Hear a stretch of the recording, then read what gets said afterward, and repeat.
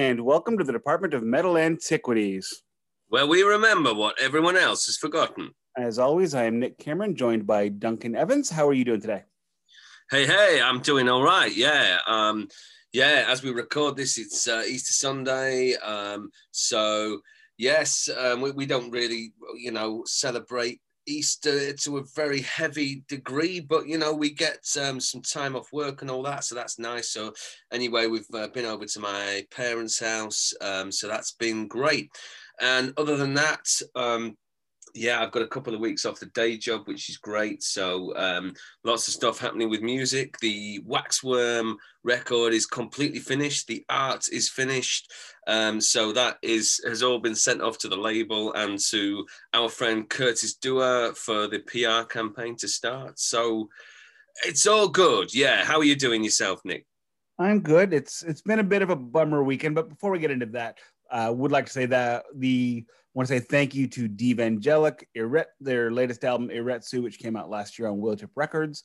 Thank you very much for playing us in. I appreciate that. I went a little longer on this one because I'm pretty sure I've got the rights to actually play it, period, because I got it on a promo. So, but there you go.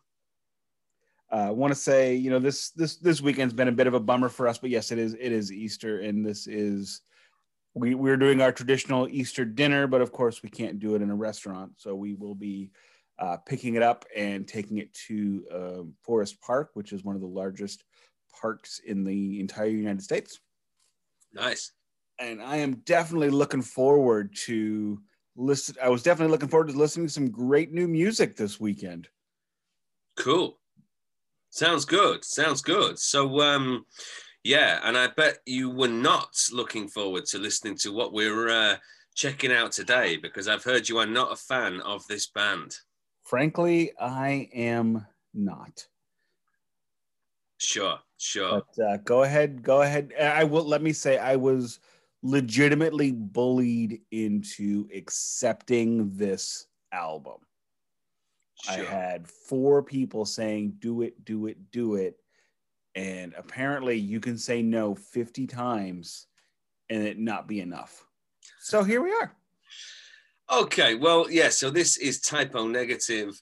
This is the origin of the Feces, the beautifully titled, technically second studio album by Typo Negative, but the whole thing with this being an anomalous one, a kind of lost record, if you want to call it that, is that it was ostensibly a live album. As far as I'm aware, the record label actually approved this as a live album.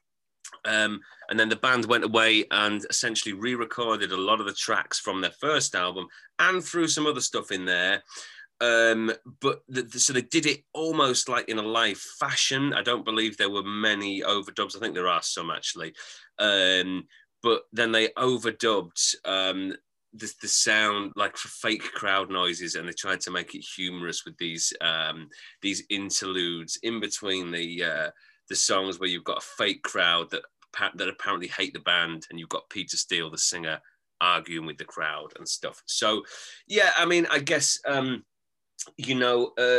Negative went on to be absolutely huge as a kind of gothic metal band, if you like, and with a bit of hardcore thrown in there and a bit of a sense of humor. Their first album was very much in the hardcore vein. That was called Slow, Deep and Hard, and this is still mostly in that vein, although there's a bit of the gothic metal stuff creeping in there. So there's no tracks on here which you would consider classic Typo tracks. A lot of people, even who are fans of the band, don't really know about this album. It was really their third album, Bloody Kisses. That was when suddenly they became a much bigger deal, and people started to get into them on a wider level in terms of them being up there with the big people from mainstream metal, if that makes any sense. Let me say before we get too deep into this, sure. Hopefully our listeners this week will be really excited to listen to you and our special guest Herr Knox discuss this album, because sure. I don't want to be a poopy pants, and any talking I do about this album it's gonna be poopy. But saying that, let's bring in Herr Knox, shall we? Sure, yeah, special guest, Herr Knox. Let's do that. And now we are joined by Herr Knox. Thank you for joining us today. How are you? I'm good, and you? It's I'll tell you what I told Duncan, so that way our listeners get to hear it twice, and maybe the joke will land this time. I've had a bummer of a weekend. Won't go into that too much, but I was really excited to check out some music that I had never heard that I was really gonna love. Didn't happen, but I was looking forward to it. Okay. There you go. There you go. I'm going to be pretty quiet because a lot in this episode for reasons. All right. Yeah, Nick's not a big fan of Type O Negative. I do. I like them a lot, actually. I mean, we won't get too far into, there's a lot of people that don't like Peter Steele for different reasons. But if we just put all that to one side, I have to say I really, really like the band. They were a big influence on me sort of 15 years ago when I was first in bands and things like that. And yeah, man, I like this record. So maybe tell us why you chose this one. Well, I think... well, for me as well, Type O Negative has been like a big part of my, I don't know, my growth as a musician, and I've been really impressed by their whole body of work. And I mean, they had a really unique sound, and that's what I enjoy the most in music, when people have their own sound and they're not like a carbon copy of another band. And I will agree wholeheartedly on that, especially up to that point. Nobody sounded like Type O Negative. When I first heard, what was it, Black Number One was their big hit? Yeah. Nobody sounded remotely like Type O Negative. I mean, I'm not into the goth scene like you two are. So, Christian Death, Sisters of Mercy, those kinds of bands, I had heard the names, but I'd never heard the music. So the first time I heard Black Number One, it's like, who is this wacky bodybuilder vampire singing about, I guess, perfume? I really never figured it out, but yes. It's about hair. Well, we can go into that. Yeah, it's about hair dyeing. It's about, he had a girlfriend who dyed her hair black, and she wouldn't go out. There's a line in the song, "You can't go out because your roots are showing." She wouldn't go out because she hadn't dyed her roots, and apparently Peter said, "Well, can't you just go down the shop and get this like really cheap hair dye that like men use to cover up the grey hairs?" And she went, "What is that's absolutely outrageous," and she broke up with him there and then. So the story goes. So that's what it's about. So Black Number One is a hair dye color. He seems to have a lot of issues with relationships. Yeah. Well, it's kind of I guess it's a kind of a running joke. It's more like, I mean, Type O Negative is a lot about self-deprecating humor. So, and they really poke fun at the whole goth movement, and also at relationships. And I mean, it's not a hidden like fact that Peter still liked ladies. So I mean, it was kind of I don't know, like he liked to like pretend to be like that mysterious vampire, but he's also like a really quirky guy and funny guy at the same time. So it was like trying to be like poking fun at himself too. And I mean, he likes to the whole romanticism of the goth music, and he's also but he also like make fun of it too. So it kind of goes both ways with him. Yeah. No, I that is one thing I like about Type O, the way that they use humor, but without it never quite descends into them just being a joke band or anything like that. They're quite serious, and a lot of the lyrics you can't quite tell whether Peter Steele means it or whether it's a joke, because some of it's quite outrageous in terms of I don't know, stuff about feeling depressed or whatever, but he really takes it to an extreme, and you think, I don't know if he's joking, and I think sometimes he is and sometimes he isn't, and sometimes it's kind of both at the same time. And sometimes I think he's using humor also to kind of express like really dark stuff, softening but also the blow. yeah, it's just like using humor to untrigger the I don't know how he feels, and like to I don't know, to try to vent, but also I don't know how to say this, but he's like trying to express really dark stuff, because I mean he had probably some depression and all that stuff, but also I mean I have the inner gatefold here of the album. So, and inside you have. Have we said what album we're doing? I don't remember. Yeah, I did say that. Yeah, Okay. The Origin of the Feces, if anyone didn't hear. Yeah, I've got the CD version right in front of me here, the reissue version. Mm-hmm. And I mean, in the inside, you have it's like it's written, express yourself and just say yes. And it's all different ways to commit suicide. So, I mean, they're like trying to make fun, really dark humor, like trying to make fun, but at the same time being serious, but at the same time, I mean, like sometimes people are like super down, but making jokes about it. So so people don't get to, I mean, so people don't think that they'll actually commit that stuff, you know? So, I mean. It's also worth noting that at the time when this was written, what we knew about suicide then and what we know now are vastly different. So the idea of looking back at that through today's lens is really wrong. Mm-hmm. Yeah, there's a lot of stuff that wouldn't fly anymore. Like that first song. Yeah, especially, and also for A. Peter, which is well, to be fair, also the original lyrics from Jimi Hendrix aren't exactly. Cool. Oh yeah, that's not exactly. It's actually it's written by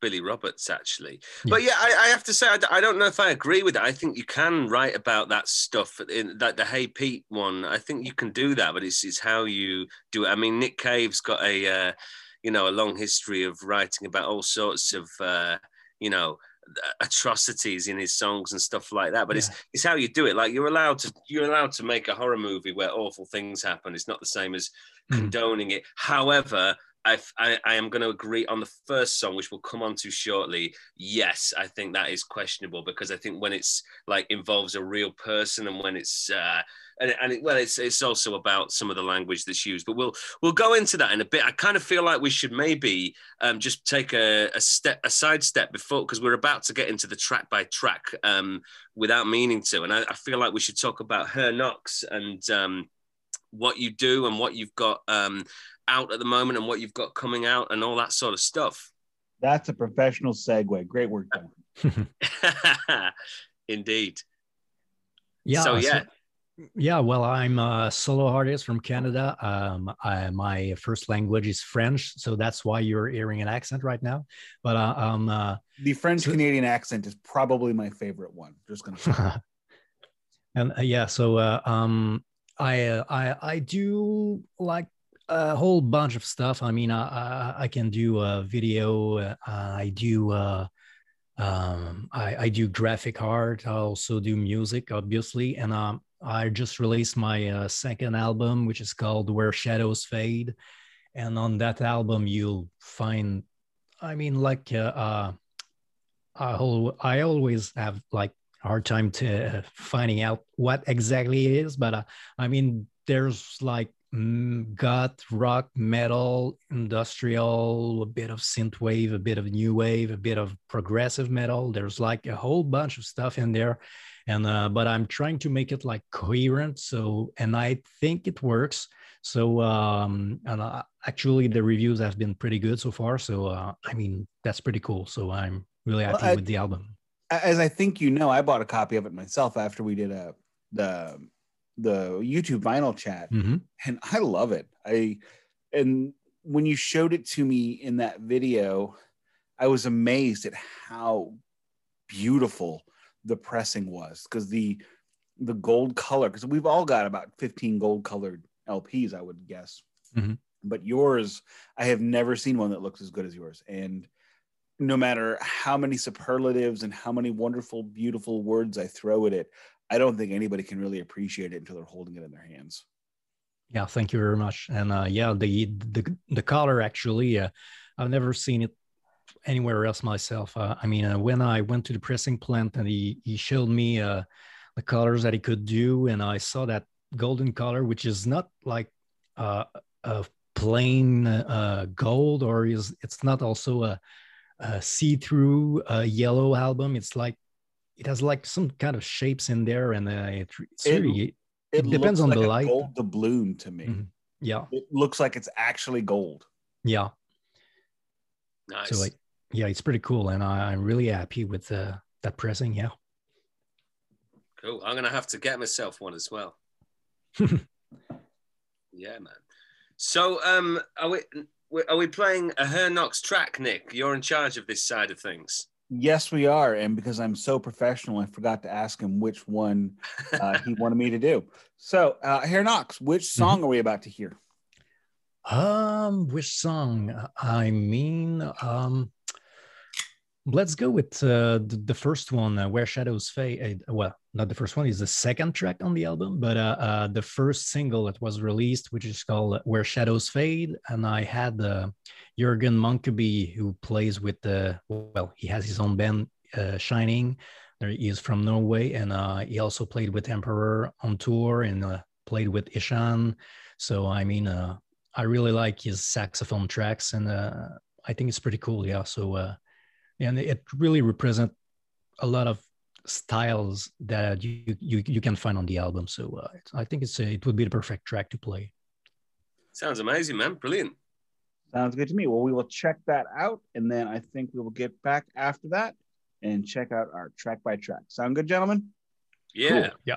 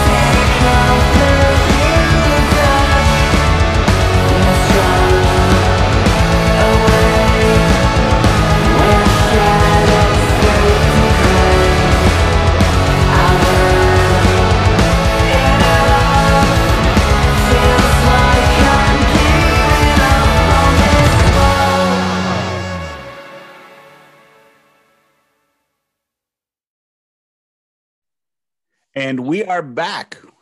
I hope everybody enjoyed the song. I know I did, because as I said, I bought it on vinyl, and you should too. You can get it at hairknocks.bandcamp.com. That's where I picked it up. And before we get going, let me tell you a little story about my experience with Typo Negative. Did you have a negative experience? Sorry. Oh, that was terrible. Please don't do that again. Wow. Okay. I don't know if I want to tell you the story now. As I think I've mentioned before, I was an usher at our local stadium here at the local hockey arena, and I saw them on I'm pretty sure it was the Bloody Kisses tour, 1995, I think, opening for Queensryche on Operation Mindcrime 2. It was just a weird night because it was a 20,000 seat arena, and they had only sold 2,500 tickets. Wow. That's crazy. Yeah. Apparently the stage setup was so big, Queensryche couldn't play the show in a venue that was appropriate for them. Right. So even though they knew they were not going to sell that many tickets, they just needed a bigger stage. Right. But that's going to look ridiculous. Yes. And I will say Peter Steele actually was pretty funny that night. I remember him drinking wine out of a bottle on stage. Yep, that'll be Peter Steele. Yes, that is his trademark, one of his many. And it looks like he's holding a beer bottle since because he's ginormous. So large. Yeah. It was like Andre the Giant drinking a beer. Mm-hmm. But it wasn't like a normal wine bottle, but it was like the Italian table wine bottles. And I mean, it was ridiculous. But I mean, I don't know. That's really the whole story. It's not a good story. Okay. Well, my story is I saw them. It would have probably been later than that on the what was it called? Oh, I can't even remember what it's called. The last November album. Rust. No, it's October Rust, but no, it was the Dead Again tour. There we go. So it was the Dead Again tour. So this is like whatever that was, 2010 or something. 2000. Wow. No, a bit before that, maybe 2007, 8, something like that. Anyway, so basically, the problem was they like to mess around, they like to fool around. So during the sound check, during the, I guess it was the sound check, during the line check before they went on after the support act, who were Paradise Lost, who I've never been a massive fan of, but anyway, during the line check, they played loads of stupid music, like silly cartoon children's songs, purposefully annoying songs, which was all quite amusing. But the problem is, I think due to that, somebody somewhere missed an issue with the sound. So basically, instead of Peter Steele's bass sound, you could hear it coming out on stage from his amp, but out of the main speakers, there was just an earth hum, like instead of his bass sound for the whole show, until they finally fixed it in the encore. Because I think when it all went quiet, finally, somebody realized, oh, that's what's going on there. Let's sort this out. So it was like, okay, but it was like listening to the songs without the bass, which for a band so bass heavy was not great. The encore was brilliant. They did like 5 or 6 songs for the encore, and that was great. But just for me, that spoiled it. And that was a bit of an example of Typo's humor kind of actually, in that case, getting in the way of them actually delivering a good show. I saw a goth metal band in St. Louis open for John 5, and I don't even remember their name now, but I bought their CD, but because of the snow and John 5 arriving late, they didn't get to play their set. This particular venue had 2 stages and 2 rooms, so they set up in the other room and played during the set change, and there was no guitar. Right. You could not hear the guitar the entire night. Yeah, stuff like that's just annoying, Again, look, we're going to digress, but I'll just say this one, like a band called The Levelers, who I used to be a massive fan of, that have a violin. They're like folk punk almost, and the violin's a big part of the sound. And I saw them at a festival not so far from here, the Bingley Festival, and there was just no violin. You could see the guy playing it, but there's no violin coming out. And yeah, stuff like that's frustrating. And it's not always the sound engineer's fault. Sometimes it's just you're bringing up the violin reminds me of the worst one of these I've ever seen. And then I will stop, I promise. we have a local Pink Floyd tribute act here. They play a few shows in December, and then they play one big show at our 20,000 seater, the amphitheater. Mm-hmm. A couple of years ago, they did a show with the symphony. Sure. And you couldn't hear the symphony. Right. Yeah, that's ridiculous. Totally ridiculous. Yeah, there we go. Sometimes it's just how it is. Just something's been set up wrong at some point. It's usually time. It's usually there's not been enough time. Something's been rushed, and then you stop. I mean, I've done live sound myself, and sometimes you're just there, and there's something that isn't right, but there's just nothing you can do because the band are in the middle of a song, and you're doing everything you can from the desk, but there's whatever's not happening is not happening. Anyway, we completely digress. Should we get into the track by track of the? Yes, and let's be careful. Let's be careful with the title of the first track because my daughter is here. Okay, so we have to put the bleep filter on. Yeah, okay. Well, I'll go for this. So this track is called "I Know You're Beeping Someone Else." In that case, did that work? Yeah, that's perfect. Okay. So, Herr Knox, tell us what you think about this one. And yeah. Yeah, well, I can't really speak for the lyrics because being French first, I don't really quite grasp everything that he says. And I haven't oh my read God, the I envy lyrics. you so much. Yeah, so I mean, there are parts of the song that I mean, I absolutely get, but sometimes I'm just get lost in the music and I don't really care what the singer is saying. So, I mean, and actually that's the case here. So, I mean, I mean, the intro of that album, I think is brilliant when you hear the crowd going, you suck. And I mean, they're like that. I think it's brilliant because, that's the self-deprecating humor again that is the intro was funny. I mean, yeah, when he responds with "we suck," we're getting paid $15 American for this. Now who's stupid? Yeah. So I mean, I think that's brilliant, and also and as for the music, I mean, it's reminiscing of their hardcore beginnings and what maybe Peter did with Carnivore. I'm not a big fan of Carnivore. Actually, I don't really like them, but I mean, you could hear what Peter used to do in that song still. And also, I mean, at the halfway through the song, there's the crowd going like bleep you, and their speed to response to them. And I mean, just like some the usual live banter that that Peter can get in doing live shows, and also the chorus also has a classic typo fill with with multiple breaks, and the song structures that typo is known for, with like 11-minute or 15-minute songs going like all over the place, like every 2 minutes it's like a new song. I mean, that's classic typo, but also very hardcore in sound. So kind of reminds me of what he used to do before. And well, for the lyrics, like I said, I just know the title, and that's pretty much it. Yeah. Here's what I'll say about the lyrics. If they're playing a tape of you saying what he said at your trial, you're in a bad way. Yeah, I guess so.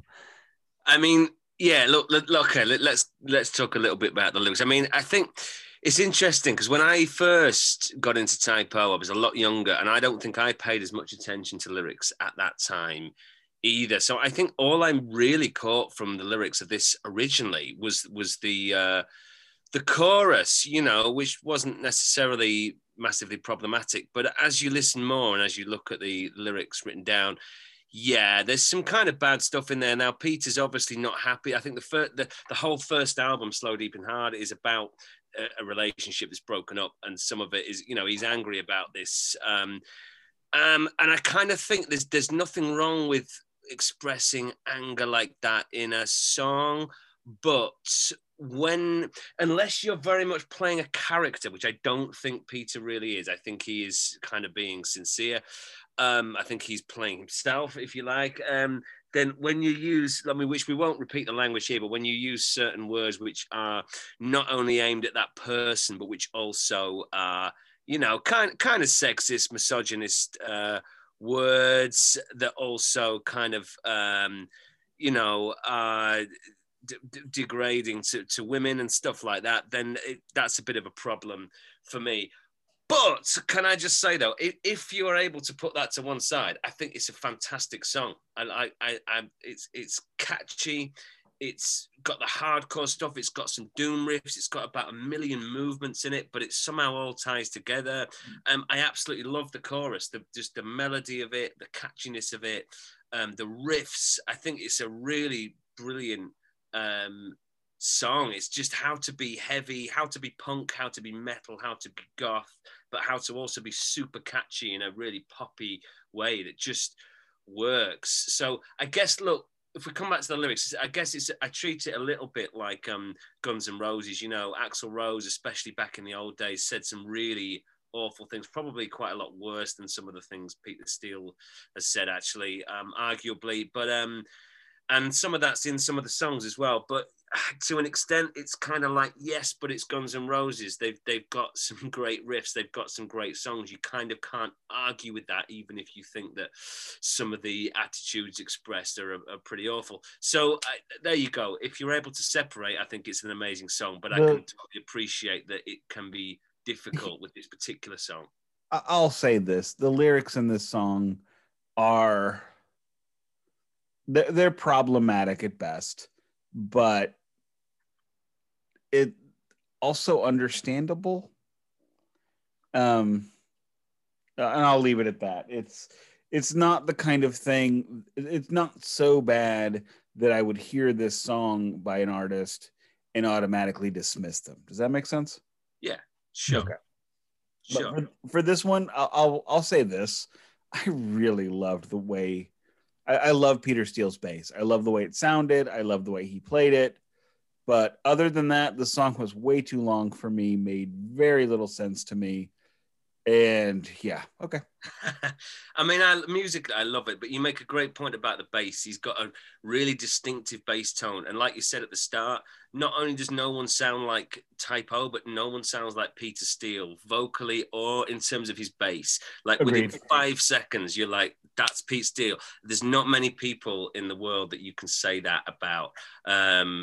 So yeah, man. Anyway, look, if we like I say, we put aside the problematic stuff. I think it's just a fantastic song musically. But yeah, anyway, so track 2, Herr Knox. What have we got for track 2? Well, for track 2, what I wrote down is that I love Josh's keyboards. Hang on, what's it called? It's called "Are You Afraid?" Okay, we always got to kick off the name. Yeah, sorry. So it's called "Are You Afraid?" And yeah, what I wrote down is that I love Josh's keyboards, and it's providing a perfect ambience. I think it was a short song too, like maybe under 2 minutes. The first song was like 27 minutes. I mean, yeah, 15 minutes. 15. Yeah. Are you sure? It seemed like 27. So yeah, that's basically it, because there's not really much to say about that song except that I mean, I love Josh's keyboards. I think he brought a lot to Typo Negative. He brought a lot of the distinctive sound that they had. So yeah. Totally. And this is a new song. A lot of these tracks, not all of them, but a lot of them are reworked versions of songs from the first album, retitled as well, a lot of them. But Are You Afraid was a totally new track. And what's interesting is that already they'd moved away from the hardcore. There's no hardcore on this track, really. It's more like gothic metal. You've got these brooding synths, and again, it's super catchy. You know, it's just great. It's very Sisters of Mercy to me. Very Sisters of Mercy. And it transitions straight into the next track, which is which we'll come on to in a sec. I don't know if Nick's got anything to say about this one. Well, I noticed that on this track, it accentuated the goth metal vibes of the previous track, which were not constant, and it felt like a segue where this is the kind of thing we're going to start doing now. Yeah, which is Yeah, kind of, yeah, I think that's right. exactly, because that album, The Origin of the Feces, was actually like, well, the label wanted them to release something between the first album and Bloody Kisses, so they came up with that album, which is like some kind of a segue between the two genres.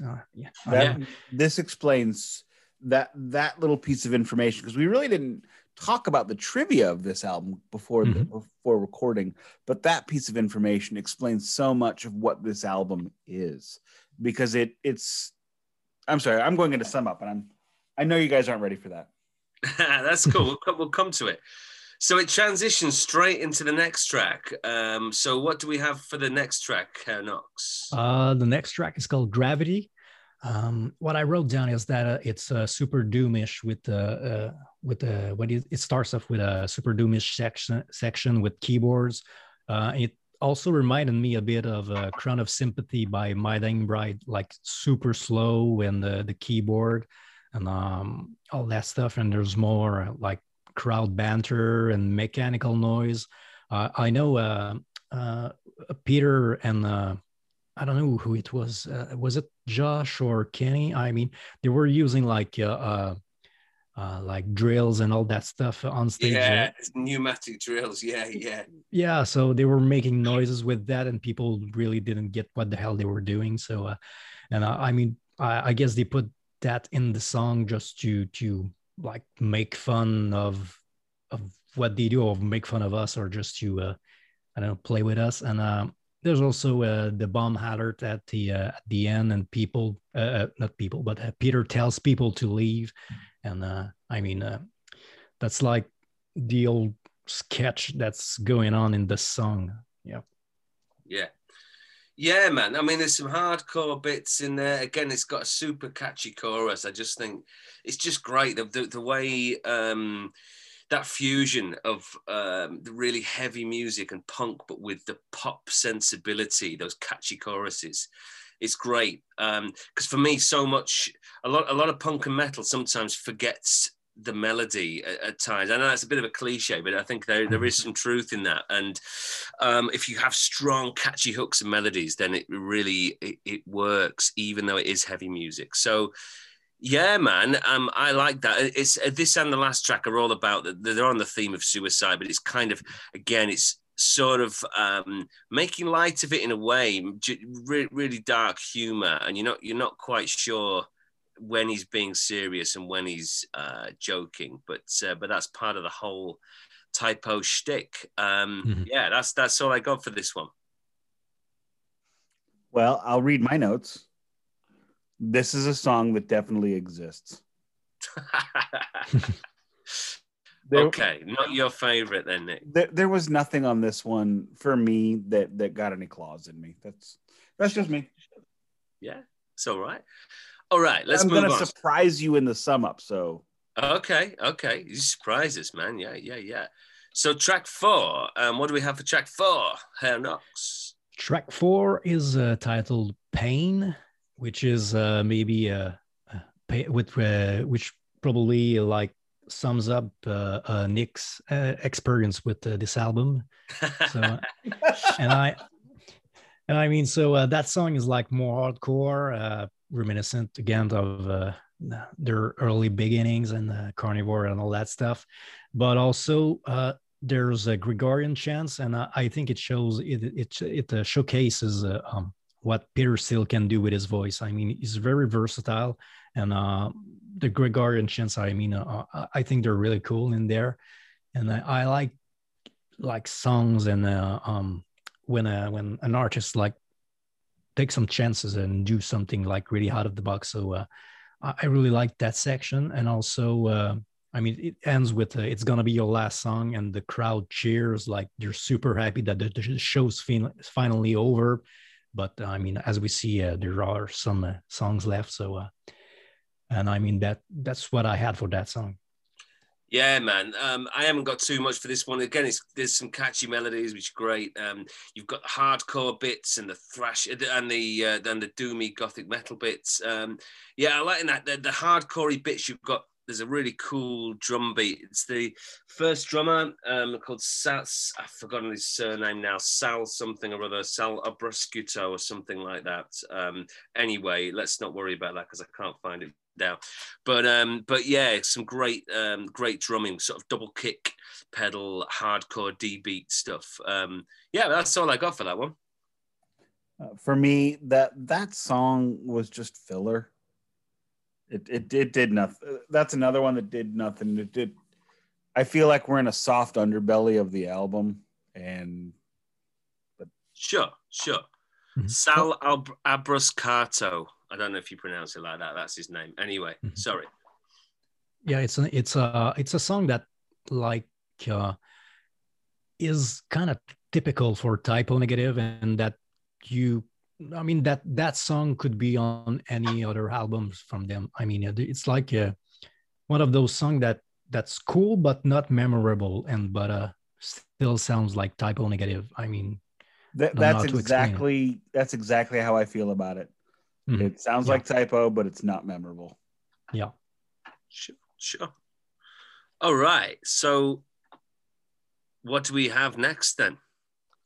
The next song is called Kill You Tonight, and it's again going into the hardcore territories in the vein of what came on Bloody Kisses, because I think Bloody Kisses also was kind of more melodic, more goth, but also had more of the kind of, there was still like some remains of the hardcore period, and before definitely. They like fully transition into goth rock and goth metal with October Rust. But Kill You Tonight like sounds like a song that could have been on Bloody Kisses.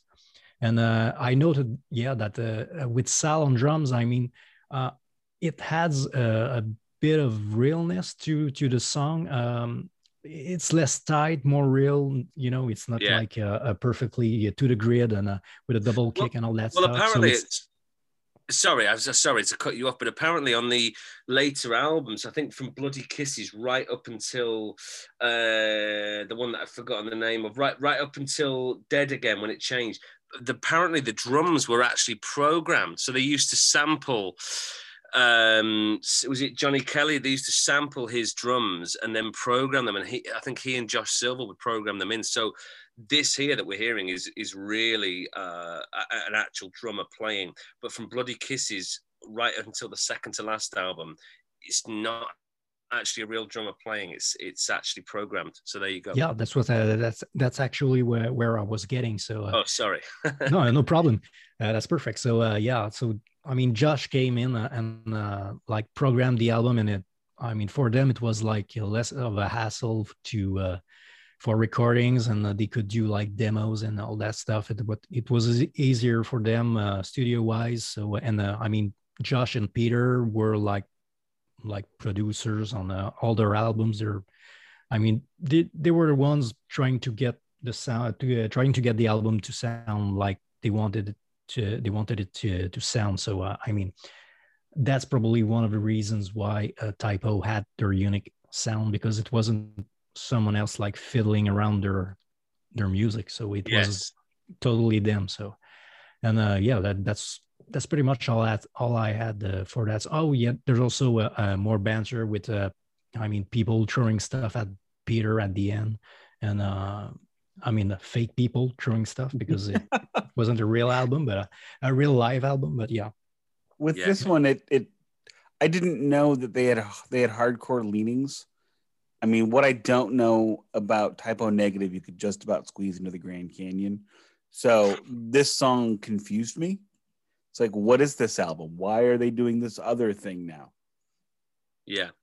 I mean, to be honest, I think this song's not that memorable, Kill You Tonight.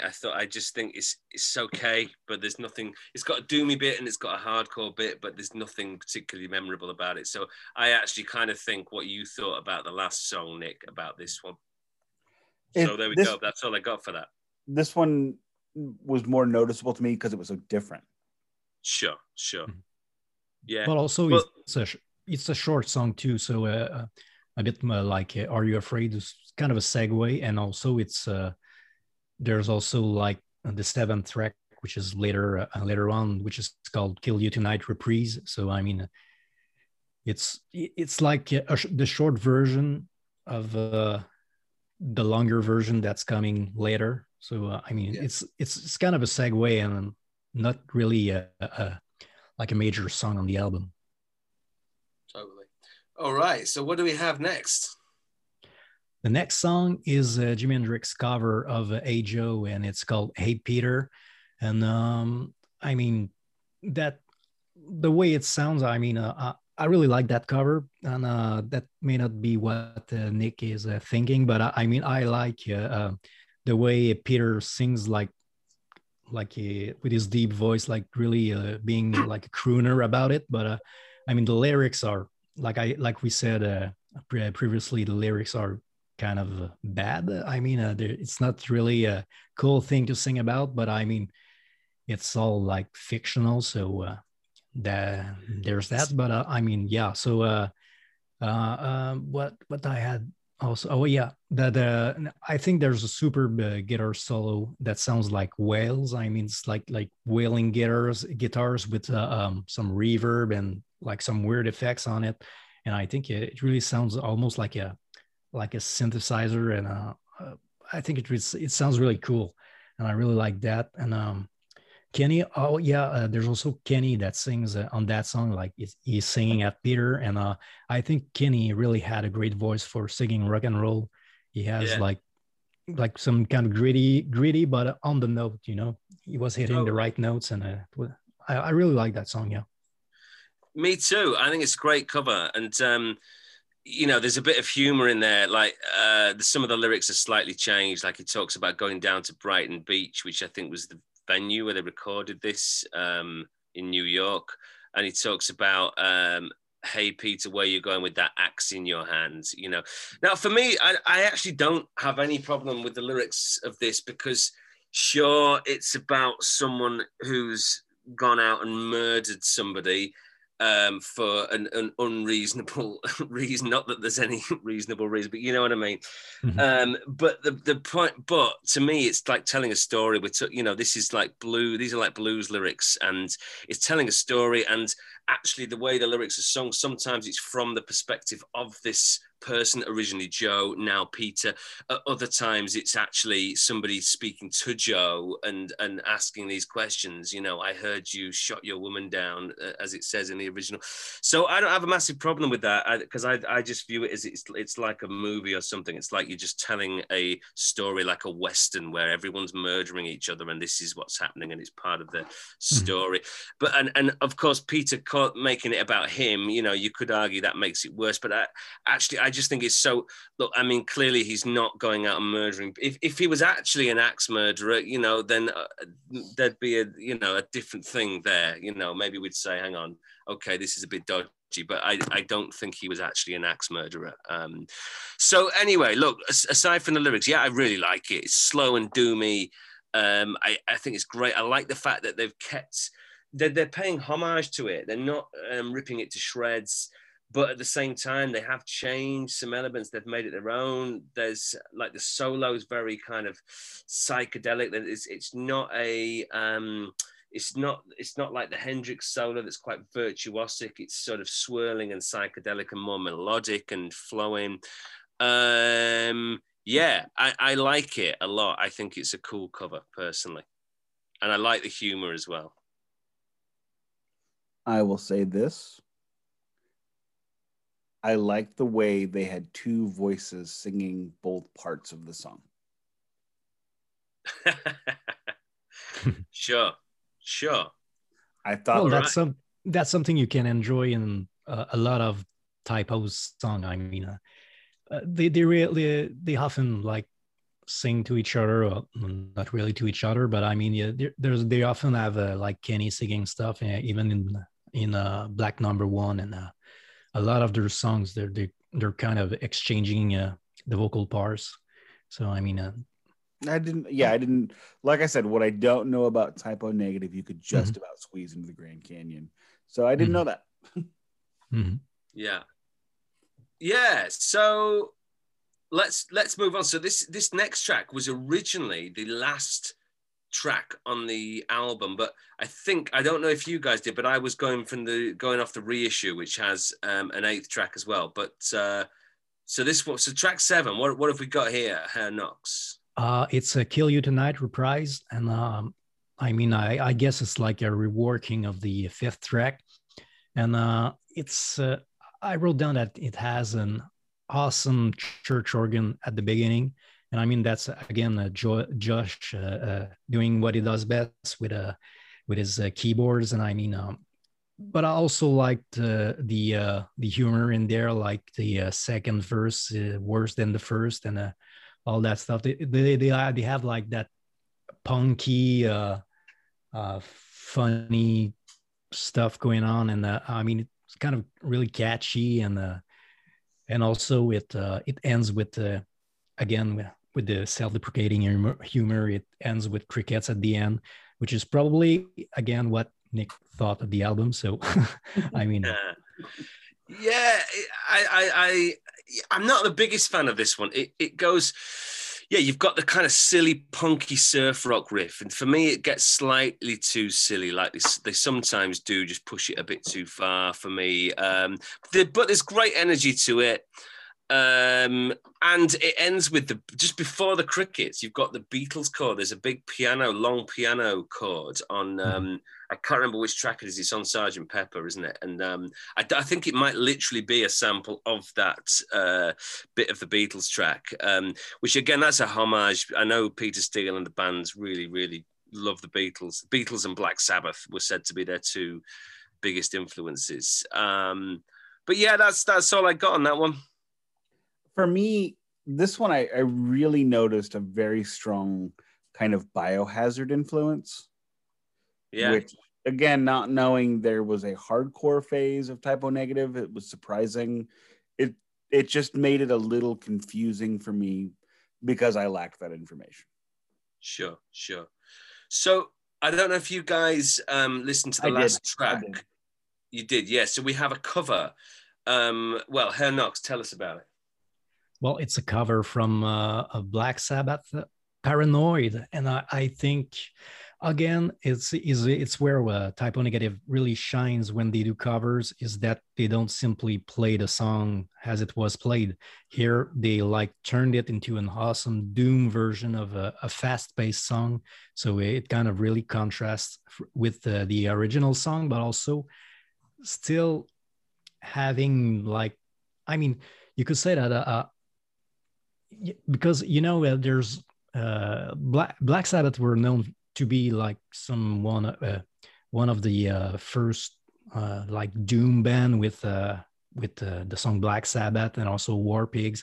But I mean, they also did like some pretty fast stuff. But I'm kind of going on a tangent, but what I'm saying is that here Typo Negative, like, they kind of reworked a fast-paced song of Black Sabbath into a doom song, which is like a double homage to Black Sabbath, I think. And also, like I said, all their covers are really unique, and I mean, you can recognize the song, but also find something new in there. So yeah, that's what I had.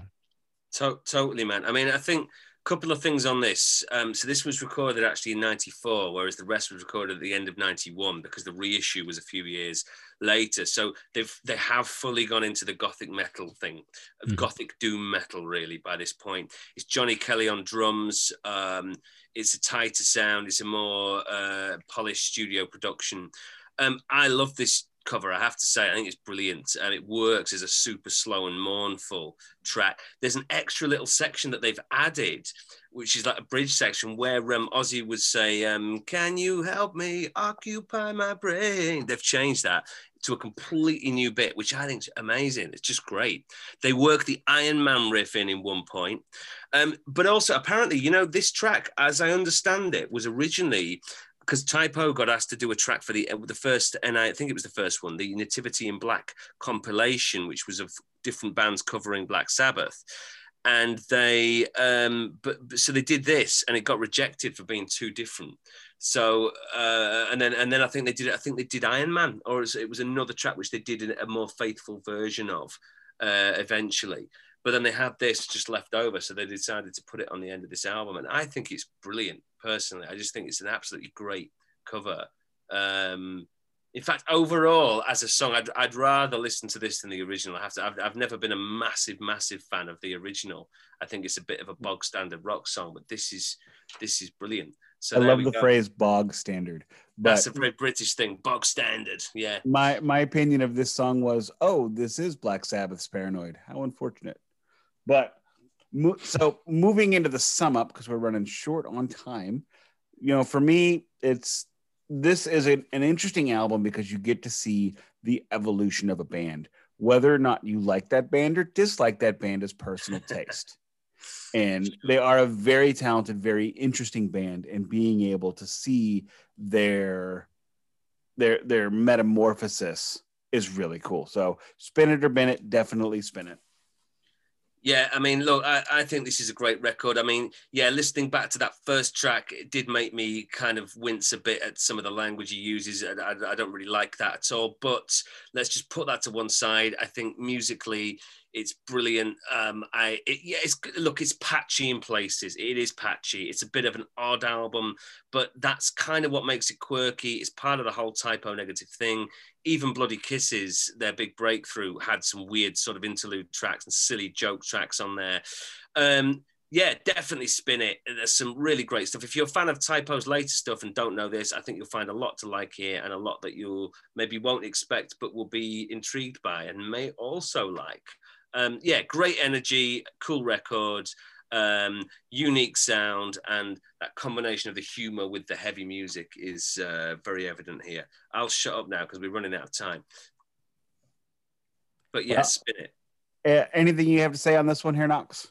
For me, yeah, it's not like the most memorable album by Typo Negative, but also it's kind of important because it's like we all said, it's like a stopgap between Slow Deep and Hard and Bloody Kisses, and just to have like a whole perspective on the band, I think it's cool to listen to. And I mean, for me personally, Paranoid is one of the best like weird cover song, but also it's great, and it's really Typo Negative, and at the same time being really faithful to the original, if it makes sense.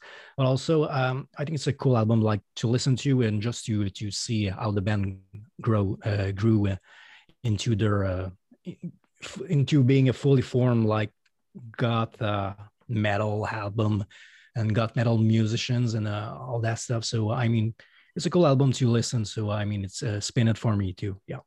Totally. Sounds great. Well, I want to thank you very much, Herr Knox, for joining us this week. And I will not thank you for the album, but I will thank you for joining us. I will say, everybody, please check out his latest record. I have a copy on vinyl. It was not sent to me for free. I bought it. I spent the Canadian dollars on it, and you should too. Until next week, I still don't have a tagline. Thanks. Me neither. Thanks, guys. Thanks, Herr Knox. Thank you for listening, everybody. Goodbye. Oh, and of course, please subscribe and rate. Thank you very much. Bye.